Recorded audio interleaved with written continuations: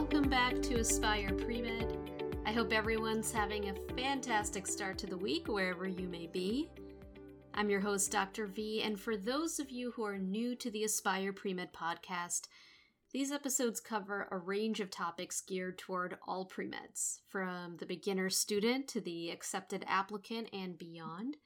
The podcast offers practical insights and inspirations on the paths to med school, and I use the plural form of paths because everyone's journey is different. We have traditional and non-traditional applicants, students who go directly through, and others whose journeys involve a few more turns in the road. We also have applicants and we have reapplicants. We have those who are just discovering their desire to become a doctor and those who left and came back and are rediscovering that desire. So whoever you are, wherever you are in your journey, I have no doubt that you can find episodes here that resonate with you. Now, so often in the podcast, I've talked about things like study tips, ways we could optimize the things that we do actively, right? These are things like clinical experiences, shadowing, volunteering, that kind of thing. But for today's episode, I want to try something a little different. So stick with me here. I want to start off with a story that takes me back to when I was in my last year of med school. I was gearing up for residency, which was right around the corner, and I wanted to seek advice from mentors about the next chapter. So I asked around, and I got helpful responses like, be sure to attend as many educational conferences and grand rounds as you can, and seek out research or scholarly projects with advisors who are great teachers. Another doctor told me, get practice with as many hands-on procedures as you can so you can hone a skill set that will carry you through your attending years, and so on. Really useful and practical things that would help me grow as an MD. Now, one piece of advice that really stood out for me came from an intensivist who told me something that seemed so removed from the practice of medicine. And you know what he said? He told me, invest in a good mattress. Of all things, invest in a good mattress. What does that even mean? Ultimately, the lesson was this. It's no secret that when you're in training, you're going to be working really hard. You're going to be pushing yourself in ways you can't imagine. Physically, emotionally, mentally. And after one of those 24-hour shifts, that mattress is going to be your safe haven, your source of restoration, your energy reboot. And looking back, he couldn't have been more right. I think this was the first time in my education that someone ever brought up the concept of rest as a priority. Up until that point, for me anyway, there was this idea that getting from point A to point B involved pushing yourself in a seemingly non-stop exertion of energy. Studying for that test like you've never studied before, showing up to your clerkship early to pre-round on patients, staying late to be a good team player. I remember staying well beyond my shift once in residency, not to the point that I was breaking any rules, don't worry, but it was a particularly taxing day. And I distinctly remember one of the fellows saying to me, you know, if you continue like this, you're going to tire out. I was early on in my training, and I felt like I had the energy reserve. If I'm being honest, at the time I didn't believe what she was telling me. For all I knew, this work ethic had always served me well. This was the dedication that got me to this point in my career, after all. It was something that I took great pride in. I didn't understand why I would need to change things now. Of course, you could probably see where this is going. Even early in your pre-med journey, you already have insight into the idea that the road to becoming a physician and thriving once you get there is a long one. It's a marathon. You have to pace yourself.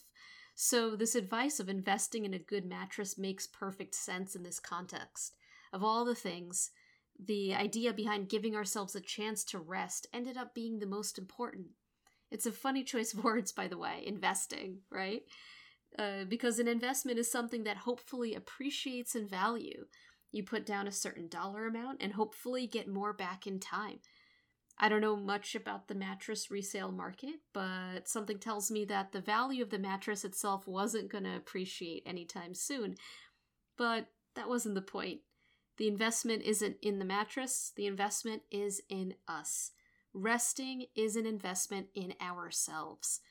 It sounds counterintuitive, but rest is an invaluable part of productivity, and it's an important habit to work into our lives right now, because it becomes much harder to do this with that go, go, go mindset that we tend to take on, especially when you're already at the point of becoming a physician in training.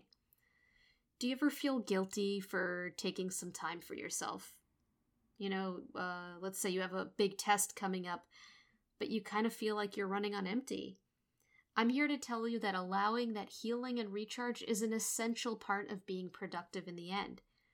So in my mind, there are two aspects to rest. First, there's sleep, and I have no doubt that you know from personal experience how important this is. The American Academy of Sleep Medicine and Sleep Research Society note that for optimal sleep health, adults aged 18 to 60 should sleep 7 or more hours a night on a regular basis.